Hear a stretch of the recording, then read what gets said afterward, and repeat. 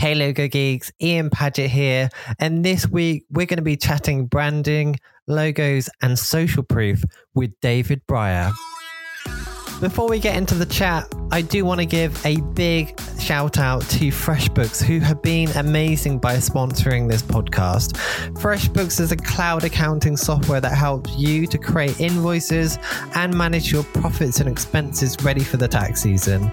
You can try it free for 30 days, no credit card required, just by visiting freshbooks.com/logogeek. And be sure to enter Logo Geek in the How Did You Hear About Us section. This week, we are chatting with branding guru David Brier. I discovered David several years ago when I came across a video of his called What is Branding? It's an animated clip voiced over by David, which makes you realize just how magic and inspiring branding really can be and what such an incredible industry we work in. After that, we got chatting, and over the years, he's been kind enough to give me advice when I've asked him. So for that, David, if you're listening, I really appreciate that. So thank you. Now, David is a true master of branding, having won over 330 international industry awards. And he's also been featured on high-profile publications such as Forbes, Adweek, and Business Insider, for example. In this interview, we chat about how he started out, branding, logo design, and how he makes use of social proof to attract clients, which is really interesting.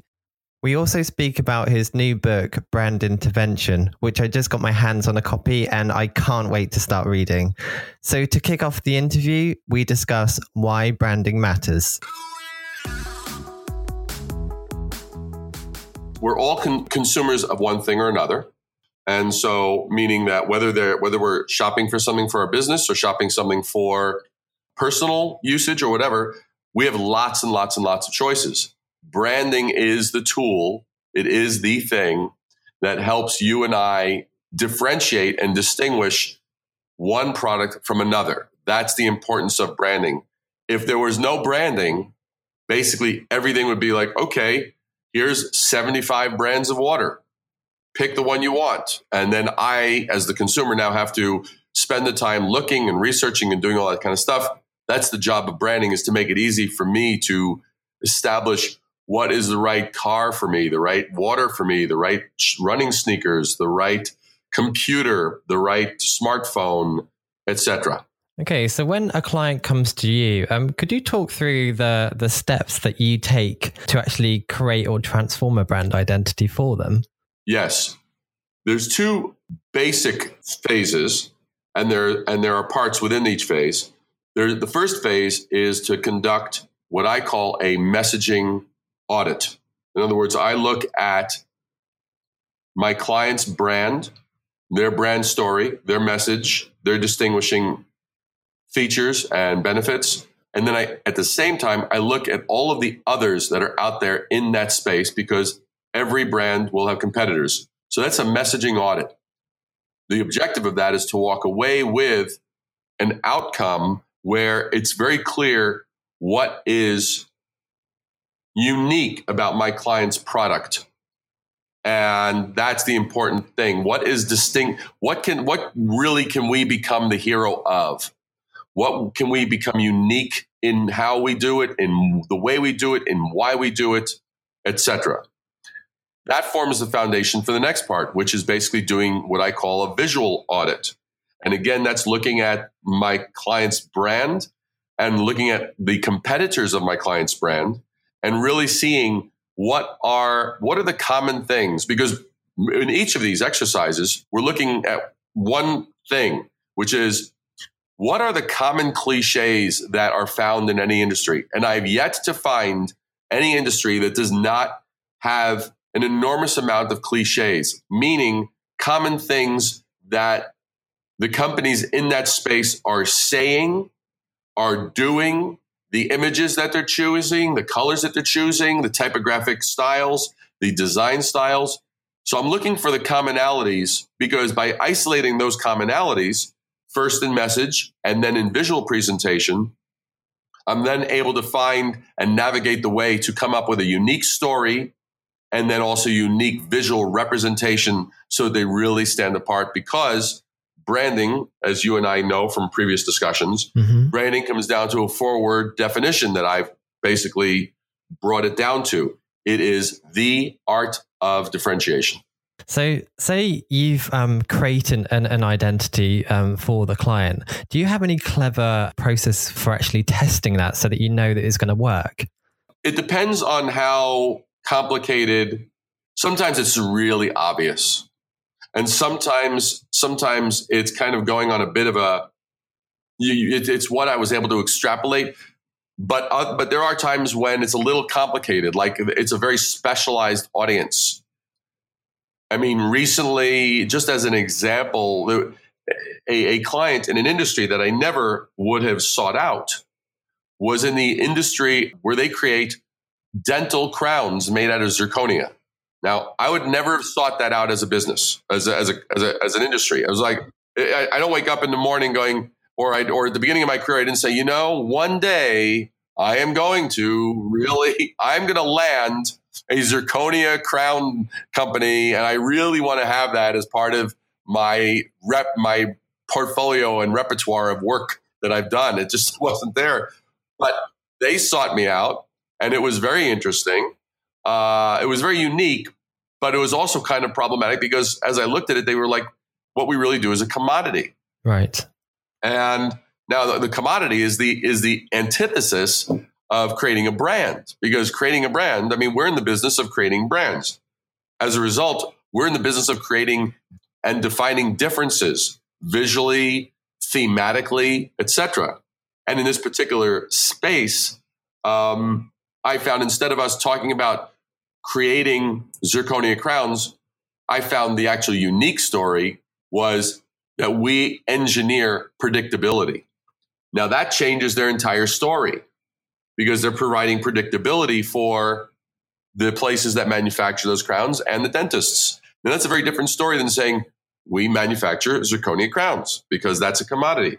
So that's just an example of that kind of approach and what one needs to walk away with. And from there, everything else starts to unfold very organically. Now, I know that you've got over 30 years of experience. You've had quite a career, and you've basically become the expert on branding. So I'm really curious, where did you start out? Like, where did it all begin? Well, I'm a native New Yorker, and even though now I'm from the Midwest, I still think of myself as a native New Yorker. I born in Brooklyn, raised in Queens, then a little bit on Long Island, and then I moved to Manhattan. And the thing there was that I basically went, because I was taking some additional classes at School of Visual Arts in New York City, and I went to I would go to the placement office, and I would look at freelance jobs. I wasn't interested in working at a particular agency or design firm because I didn't really find any that I actually, nothing that lit me up, nothing that inspired me or really got me to go, wow, until there's only the one person, which you and I have talked about, Herb Lubalin, because it was literally in the last semester of college that a magazine that he had put out for a type foundry, I had seen, and it was actually on newspaper. It wasn't very high production value, but it was stunningly designed. No detail was left to chance. No column, no headline, nothing. Everything was nuanced, stunningly, gorgeously. And I was shocked. I'd never seen design like that. So my goal was to actually, if there was going to be any one place I was going to work, it was going to be at his studio. And I did actually manage to get an interview in his studio, and wow. I almost got a position. I almost got a position, but unfortunately, just right after that interview, where he was looking at actually having me come on, his health had taken gone south, and it was unfortunate. The timing was unfortunate because he was such a genius, and he tended to bring out the genius in others. So I really went out on my own from the beginning, and that was the foundation. And I did some different freelance jobs and gigs for everything from Estee Lauder to Revlon to Jim Henson to New York Times Magazine to Rolling Stone Magazine, all of these various different types of things, as well as some little startups. And I started to refine and hone my skills. And I really, a lot of it, even though I did take some classes at School of Visual Arts from some of the masters, Ed Bengat, who was a legendary type designer, we became friends. And also Roger Ferreter, who was an earlier partner of Herb Lubalin. He had provided some classes, and I met with him, did a class with him, and I really enjoyed that. And so that was how I basically got into the industry. That's amazing. So when you first started out, you was able to get some really big clients. Are you able to talk through how you was able to land those so early on? Well, it was probably a combination of blind ambition and having no idea of how high I was reaching. I just, I didn't laugh. I think I was sort of comfortably numb, to be honest with you. And so I had even, and I have copies of these still in my office, and very few people know this.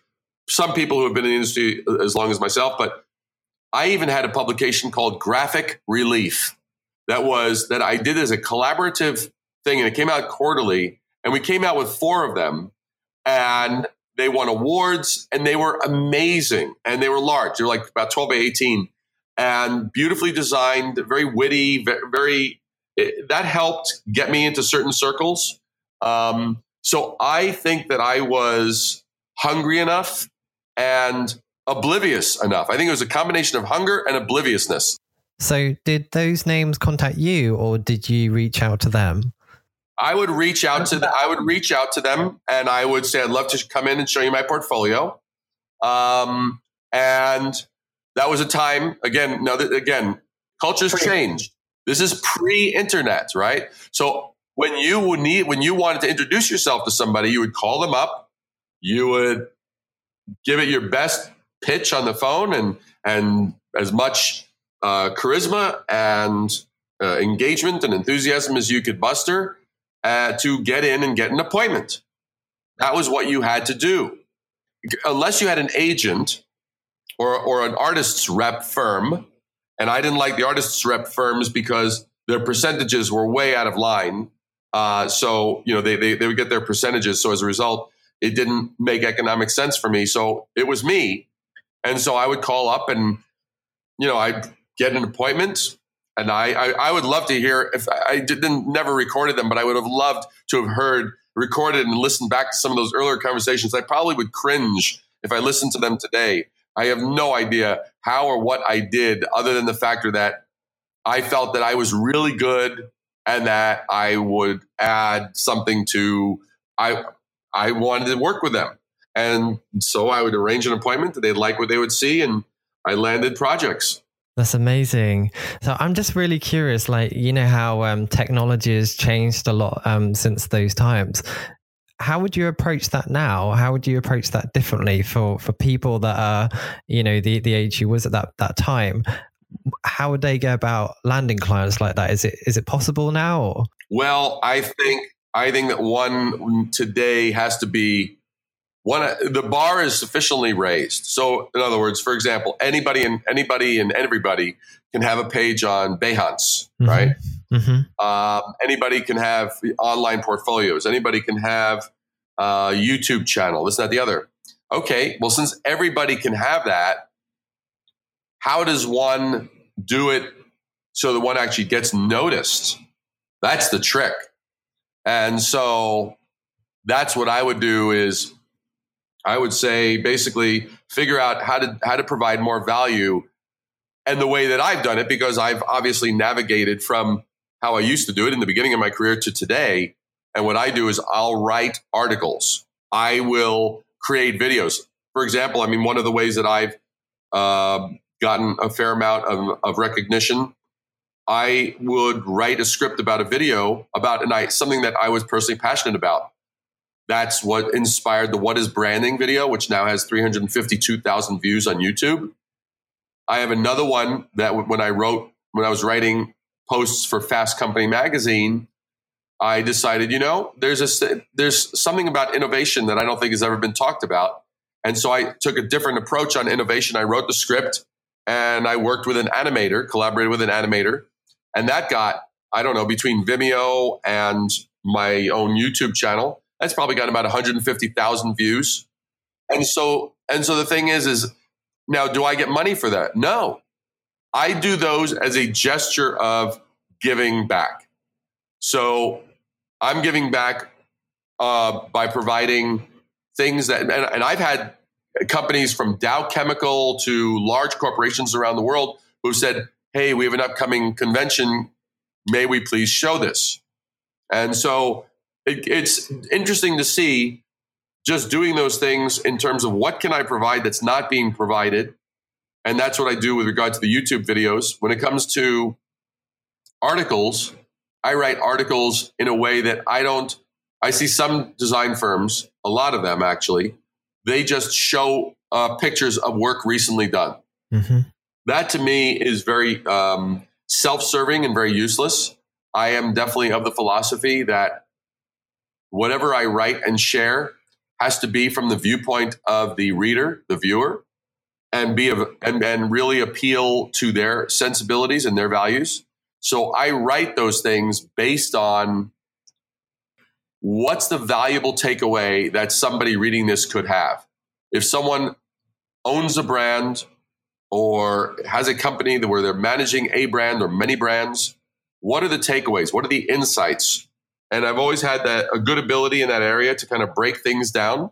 And so I leverage that because I always look at this. Here's one other thing. And this is, I think, very important that anybody who's in the design field or is a brander of any sort can use. I realized if I write a blog, I'm one more blog.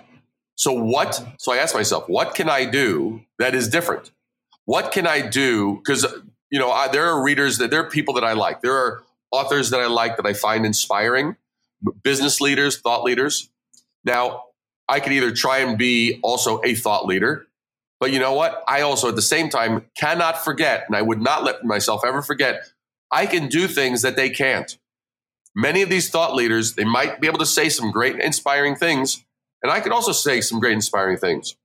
But you know what? They can't sit down and design anything. Mm-hmm. They wouldn't know a font, a serif font from a sans serif font. They wouldn't know what colors worked well together. They wouldn't know about geometry. They wouldn't know about shapes and form and rhythm and all the things that go into design. So my goal was making sure that I always incorporated my unique talents into the pieces so that not only was it good content, but that visually I was also providing more than any of these other thought leaders would be able to provide, because you know what? They actually don't have that talent. And I do. So I need to own that talent.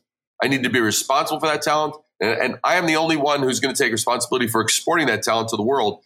People are not going to get it by telepathy or by psychic calling up a little palm reader and say, hey, where should I look for graphic inspiration? I want to kind of expand on from that, because I know that you've been featured in sites like Forbes and New York Times. Like on your website, you have all these brands across the top of your website, and it obviously immediately makes you look very authoritative. Just having the association with that. So I'm curious to know from you. Firstly, has that been intentional? And secondly, if it has been, do you have any advice for people out there who would like to get their content featured on sites like that, so that they can also try and make themselves look like they're very authoritative to clients that might find them? Absolutely. So yes, so is it intentional? Absolutely. There's something called social proof. Are you familiar with the term social proof? Yeah, I am. So I mean, just in case any of your listeners aren't, I mean, social proof is literally anything from, if you go to Amazon.com and you see something has 5 stars, that's social proof. If Oprah Winfrey says this book is amazing, that's social proof. If you have any sort of third party endorsement, provides social proof. So again, I never, ever, ever, and I would never suggest anybody do this. I never suggest that anyone ever take anything for granted. Do not assume that because you were once in a publication that others will know because, that publication has amazing distribution, so therefore everyone will know. Guaranteed, very few will know, because there's such noise out there today. There's a gazillion, I forget the numbers. The numbers are astronomical as far as how many tweets are done daily and how many. There was even actually something I recently saw. In 1 minute on the internet, the amount of how many blog posts are posted, how many tweets are tweeted, how many Instagram posts are uploaded, how many YouTube videos are viewed or watched or uploaded. The numbers are astronomical. So one has to really own their own reputation. And so, yes, it's very deliberate. I would not expect everyone to know that I had written for Fast Company, so I'm going to own that. I wouldn't expect everyone to know that I've been featured in Adweek, so I'm going to own that. So, so with all of those things, between Adweek and Fast Company and Forbes and Inc. And Huffington Post and all the various publications, it's like, yeah, I definitely, there's a way to do it. I think that there's an obnoxious way to do it. I think that there are more tasteful ways to do it. I tried to do it in a way that was somewhat tasteful. And sometimes I think that one can err on the side of being so tasteful that one actually loses their effectiveness, meaning that they're trying to, they don't want to be overly obvious. Well, sometimes you might have to just lean a little bit on that obvious side, a little bit. You kind of have to experiment and find your sweet spot. But I would say, so that's one factor, one part of the answer to the question. The other part to the question is, I've approached these publications. I remember, I initially approached Fast Company and said, I know that I've read some of the articles in Fast Company. Some of them I found interesting. Others I found really lacking. And I knew that I could absolutely deliver a better product. So part of it is that confidence of, if you can offer something better, it's part of one's responsibility to own that and say, hey, you know what? I know that I can actually provide something better for your readers. I can actually provide better insights. I could provide something that will provide more usefulness, and really then go in with that sort of like what I talked about early in my career, is that somewhere between obliviousness and naive confidence, and just go with it. I just want to take a short break to give a shout out to FreshBooks, who have been amazing by sponsoring this podcast. So FreshBooks is a cloud accounting software for creative professionals that's so straightforward to use. It will save you hours each week, giving you more time to be designing logos.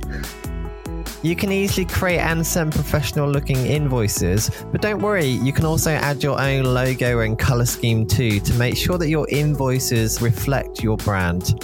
A feature I love about FreshBooks is that you can see when your clients have actually opened your invoice, so there's no more guessing.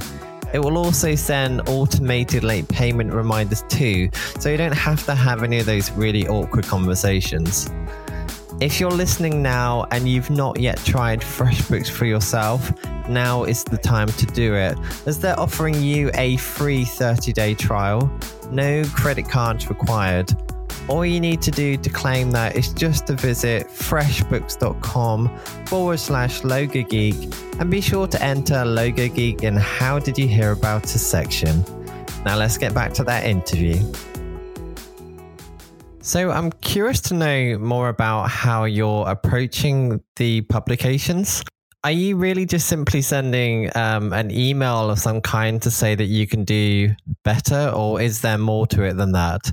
Well, there's an art. You don't want to say, I know I can do better, because that's obviously going to be alienating. So, the thing you'd want to say is along the lines of, hey, I recently read this article and I found some of the points very, very interesting. Well, but what was interesting to me was that this particular point wasn't raised, which was one of the first questions I had. I would love to provide your readers with some other insights to this kind of thing. Is that something of interest to you? So in other words, there's an art to how you present it. You want to be inclusive, not exclusive, because if you're being exclusive, then you will alienate. So, it's kind of like reaching out and touching base and finding people with common goals. If you find a writer or a publication that shares a standard with you, such as, well, they don't like to settle for the norm. They don't like to compromise, this, that, the other. Say, hey, I'm all about that. That's where I live. Then that would be a thing I would say. Mm-hmm. That's really good advice.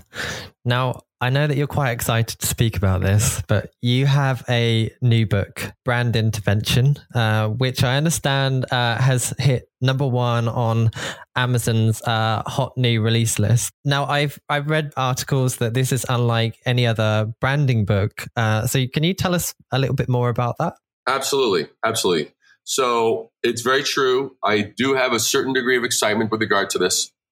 The basic thing was this. There were a few different categories of books that I saw out there. There were ones that I called kind of coffee table books that really provided visual stuff with not much substance. So it was kind of like, okay, if you're visually inspired by this, great.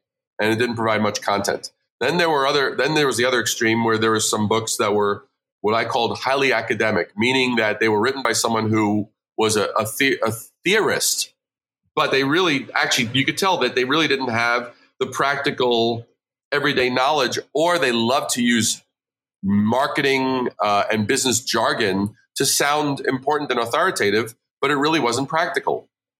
And then the last point was that I saw that there were books tended to have, let's say if you had a 300-page book, I normally found that there was about 8 pages that actually had the real valuable stuff. And the other 292 pages were kind of like filler or expounding upon those 8 pages of really good stuff. So that's 292 pages. Now, if I wanted to go on a treasure hunt, tell me I'm going on a treasure hunt, and then I would consider it an adventure. But if you're telling me that you have a valuable book and you're giving me 300 pages to read, and I only get value out of about 8 pages, realistically, that to me was not a good model for a book. So I wanted to write a book that literally trimmed all the fat.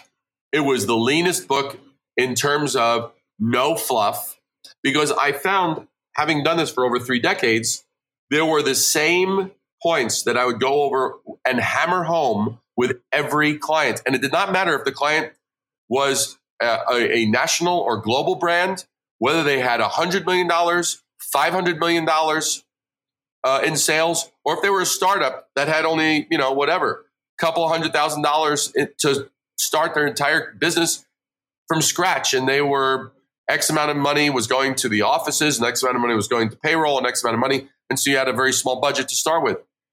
It didn't seem to matter, which was shocking to me. So I started to write down what are the things that I always go over, always, because I've been fortunate enough to have some incredible success with my clients. I had one client that makes the chocolatier, one of the finest in America. I did a rebrand of their package, and when their package came out in their one boutique store, at the end of that first month, their sales literally tripled, 300% increase from the same people. I took a city that I had branded, and I rebranded the whole city, and in 12 months, they saw a 500% increase in the clients, and actually the number of tourists that actually went through the city. I took another skincare company and out of New York City, one of the premier skincare companies, and within 3 months, we saw an 800% increase in new clients.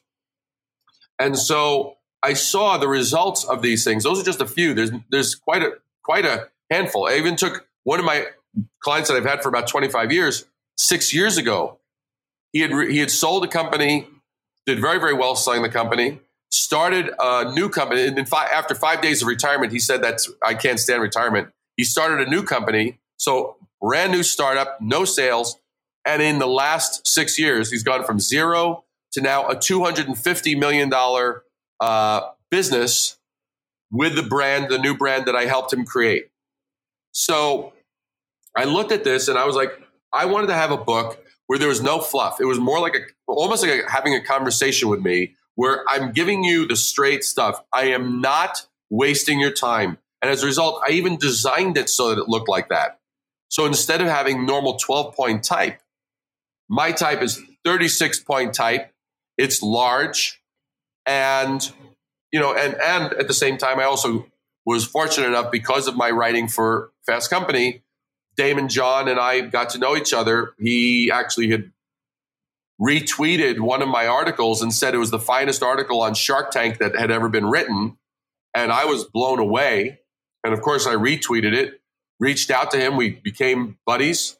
And he's written the foreword to my book, which really excited me.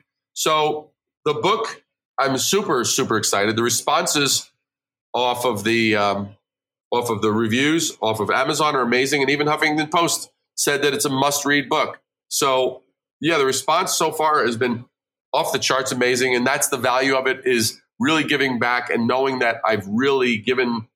I can guarantee anybody reading this book, they will get the equivalent of, at minimum, of 2 years worth of college. They will learn more from 2 years worth of college.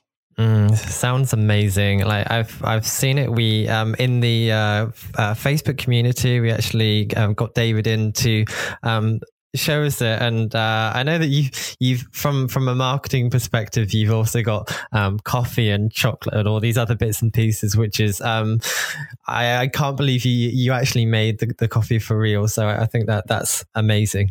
Yeah, well, I'm known for saying that meeting expectations is a death sentence. Right? In other words, if you and I went into a restaurant and we expected the food to be okay and the food was okay, that would be pretty forgettable. We may never go there again. Very true.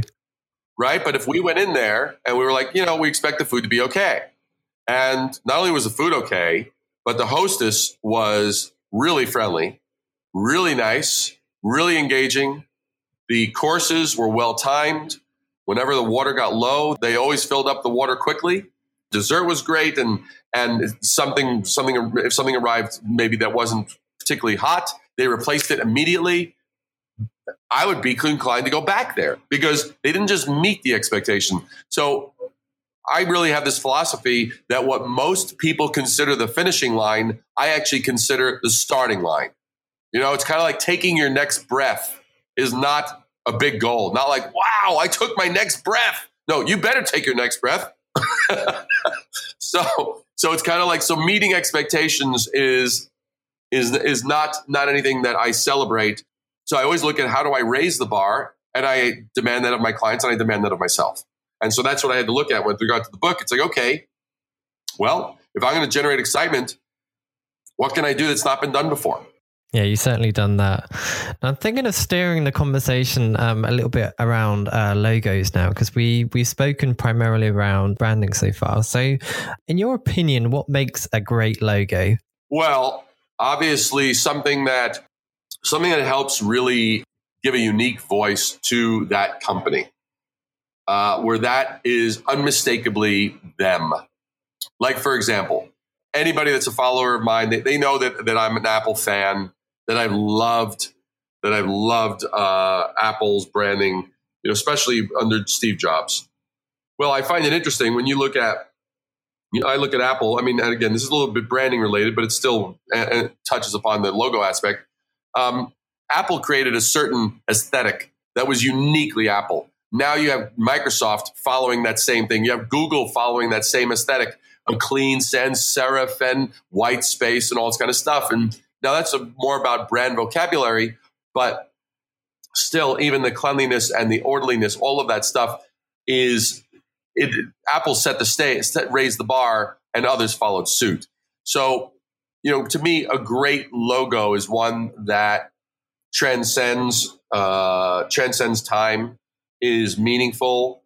The other day when we talked about you asked me about my favorite logos. I mean, one of them is Mother and Child from Herb Luboun, which it says it doesn't matter what language you speak. And I was fortunate enough early on in my career, I did a logo for the New York City Ballet, and people have loved it, and they continue to love it because it has legs in it, and it has a cityscape, and it uniquely creates and conveys that culture. But what's interesting is that people have said to me, it doesn't matter whether you speak English or not, you would know what that was. And to me, that's when a logo is great. And it gives you a sense of that particular company, what its culture is about, what its personality is about. And obviously the criteria today has changed a bit, where a logo has to work 64 pixels square. It has to now work on social media as well as working in larger applications. But to me, that's part of it, is that what works, what gives me a sense of the uniqueness of that company. That's when a logo is successful in my book. Mm-hmm. Yeah, I totally agree. So in terms of your process to create a logo or an identity, if you want to expand further into that, what process do you take in order to actually create a logo? Like, where do you start, and then what are the steps that you take yourself? Well, for example, I definitely do my first homework of looking at the competitive landscape, because if my job is to give my client the unique voice, I have to be aware of what are the other brands and their logos that are competing for that same bit of business. So that's the first thing, because I really want to know, because if everyone, for example, is using serif fonts and everybody's using blues and greens and this and that, the other, blah, blah, blah, blah, well, then that's definitely going to have an impact on what I choose. I might say, you know what, I might opt for an orange, and I might do something that might be more of a mark than a word mark. I might do a mark if nobody else is doing a mark. So, I mean, it's not a reactionary, but it's strategic. In other words, I'm aware that this is going to be seen against many other choices. How am I going to do the greatest job for me? So part of it is stripping away what are not the candidates that I'm going to be looking at. Well, if I already know, I'm going to be looking at it, something maybe a little more modern or a little more minimalistic. That's going to help sort of narrow the field, so I can really focus on where I need to focus. Stylistically, I'm always keeping myself fresh. I'm always looking at what's being done. There are certain styles that are more ornate or more intricate that might work in certain applications. There are ones that are more simplified. To me, I mean, there's one very well-known multidisciplinary international firm that I used to love, and now I find I actually yawn when I look at their work, because their work is predictably boring. They're actually relying. You can always tell when a firm is relying on their past achievements, because their new and future work there's nothing fresh. There's nothing dynamic. There's nothing alive. And I always want to challenge myself and my clients to have something dynamic, alive, and that pushes into the future. It's got to push into the future. It's got to welcome the future. That's one of the things that I say in my book. It was one of the little inspirations in the book, because I have these pages that are sort of these big posters within the brand intervention book, and one of them is a little bit like a Magritte almost, and it says, "Your brand is the door to the future, a glimpse of tomorrow." And that's what I like brands to be. That's what I like a logo to be. Is this giving me a sense of what's possible? Is it giving me an aspiration? And so I use all the design bits and pieces to get there. That's a really inspiring way to look at it. Now, have you ever had the situation where a client's not liked your work? Yes. So how did you go about handling that situation? Well, good. So the first thing is that's why, from your earlier question, when you said what's my sequence, and I say, well, first I do a message audit, and then I develop a message and develop the brand story, and then I do the design or visual audit, and then develop that. I share those discoveries in sequence with my client. The reason is because that way I'm building something with them. I'm like, so if we look at the sequence of that, and this reduces that, well, I don't like it. I mean, you'll occasionally get that. But if you omit these steps that I've just outlined, you're going to get into the land of, I like this, I don't like this. Let me show my wife. Let me show my cousin. Let me show my dog. Oh, hold on, I have a neighbor who's also works in a big corporation. Let me see what they think. You get that kind of horrendous. That's a nightmare of a relationship. So it's one's job when doing this is to say, hey, here's what your competitors are doing. Here's what your competitors are saying. Here's how we can sound different in terms of our story. And if the client is along with you on that journey, they will then see, I now understand the journey. Otherwise, you're literally, they have nothing to gauge it against other than what they like, what they didn't like, maybe what they saw that morning, maybe a new podcast that they listened to last night. Now they have a new idea. I mean, literally, you're leaving it up to chance. And so one's job in doing this, one is helping to navigate and educate through this entire process. And when you do that, you will lessen well, I don't like that. You'll get more, yes, that makes sense, because there will be an actual logic. It's like, because everyone else is talking about X, we are talking about Y. Now, and here's why we're talking about Y. This is the logic. This is our passion. This is our philosophy. This is the reason that we came into existence. This is the problem that we're solving in the world. Good.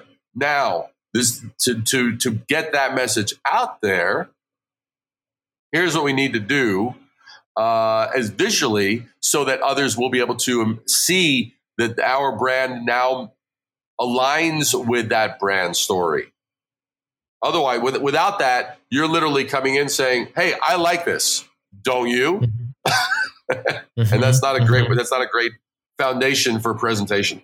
Yeah, I think like you and quite a few people that I've spoken to in the previous season has this same kind of funnel process where they are taking their client through a funnel essentially and taking them on that pathway, so that when they do get to that final thing, it's quite likely to actually be agreed.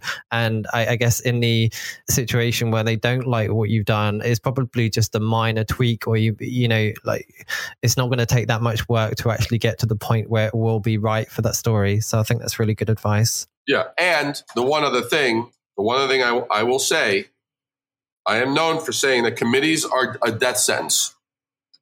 So do not get engaged in scenarios where you have a committee of 8 or 15 people. That's not realistic. It needs to be down to one or two people that you are serving, who actually are ideally the owners of the company, because then you're serving people who actually are interested in what you're interested in from the standpoint of the goals, if you're serving those goals. Otherwise, you have someone that is likely making decisions based on possibly career objectives, possibly other opportunities where it might be political, or that maybe they're even second guessing and hoping that they really understand what their boss really wants. They hope, cross their fingers. And that's not a good way to go about either. So in the situations where you have got to that point where there has been a committee involved, have you bypassed the committee and spoken to the owners of the company to avoid that, or have you fired off the client essentially? I have. I'm very straightforward about this point on committees, and I've only basically run into one sort of committee situation in about the last 25 years. And it was literally, there were 40 stakeholders. 40. That's a nightmare. Now, and the thing is I said, so I pulled the executive director aside and I said, there will be no committee on this project. And she looked at me like I had 3 eyeballs. I said, what we're going to do, I said, I know that there's 4 areas that are of interest. I'm going to do my due diligence. I'm going to do my work. I will present it to you. And then you and I will present it to these 4 people. And we're not going to ask them, what do they think? That's the other thing that I never will ever tell anybody. I said, if you ask, what do you think? Then you're just opening up the gates to hell, because that could be anything. I say, if you're going to ask somebody a question, you can ask them, is there anything we missed? Will this communicate to our audience? Does this properly represent our whatever to prospects? In other words, what's the specific thing? Would this appeal to, if this is a face cream, would this appeal to stated target audience? You know, is this going to stand out amongst these others, right? These are legitimate questions. To say, what do you think, is stupid, it is ill-informed, it is useless, and also, in case I haven't made my point, dumb. Yeah. Well, it comes down to subjective opinions. Everybody's got one. What do you think? And everyone's got an opinion. So it's a silly question, and we need to basically never ask, what do you think? Right. Well, we're close to the end of the time, so I'm going to ask you one more question. Sure. Could you share your best logo design tip with us? I would say, with whatever design one is working on, provided that one has applied the various things that we've talked about in this podcast, my question would be, is the design that one is working on a design that they would be proud to be the last and final work that they have done? If they happen to leave the office and they were run over by a truck, and this was known as what was the last thing he was working on? It was this. I would be like, no pressure. No pressure. Well, the thing is, you know, why not do greatness? So, I mean, it's kind of like, that's the thing that I look at is, okay, let's go for it. It's like, is this great? Is this inspired? Is there a bit of a legacy with this that will leave others to go, wow? You know, I mean, if others see this and don't think I wasn't reaching high enough, in other words, it's inspired them to reach higher and a little bit further. To me, then one has left some of their brilliance on the floor, and that's not the right place for it to be. Mm-hmm. Yeah, it's certainly a good way to kind of elevate your skills. So it's good advice. Well, David, thank you so much for being on the podcast with us. Really appreciate it, and doing the live feed as well. It's been fantastic to spend so much time with you. Thank you very much, David. Oh, absolutely. Well, thank you. I mean, absolutely. I think you're doing a great job building the community and really sharing all this information out with people. So you're sharing this with the community and helping to keep others inspired and informed is certainly commendable. So that's really well done to you. Thank you very much. Another epic interview. David, thank you so much for your time. So guys, if you want to learn more about David, all you need to do is just visit his website, and you can find that at risingabovethenoise.com. Show notes for this episode can be found at logogeek.uk/2.2. So if you want to chat with myself, David, and over 2,700 other logo designers, you have to join the Logo Geek community on Facebook. And to find out, all you need to do is visit logogeek.uk/community. Now, this group is really carefully moderated. I put a lot of time and effort into it, but it is totally free. But just to make sure that everyone in there is logo designers and the quality of the members of the community are of a high standard, there are a couple of questions that I do ask. So when you get to that page, just answer those questions briefly, just briefly introduce yourself, and then I'll let you in. And, you'll be able to chat with so many other designers. You'll be able to learn from them, get feedback. It's a fantastic community, and I'm really proud of how that's going. So if you're listening and you're part of that community, it means so much to me that you're in there and that you're interacting and engaging and just helping to make such an incredible community for logo designers. So guys, if you've really enjoyed the show, I'd really appreciate a rating or review on iTunes. That always means so much to me. So thank you if you are able to do that. So guys, thanks so much for listening. I appreciate you taking the time to listen, and I'll see you next time.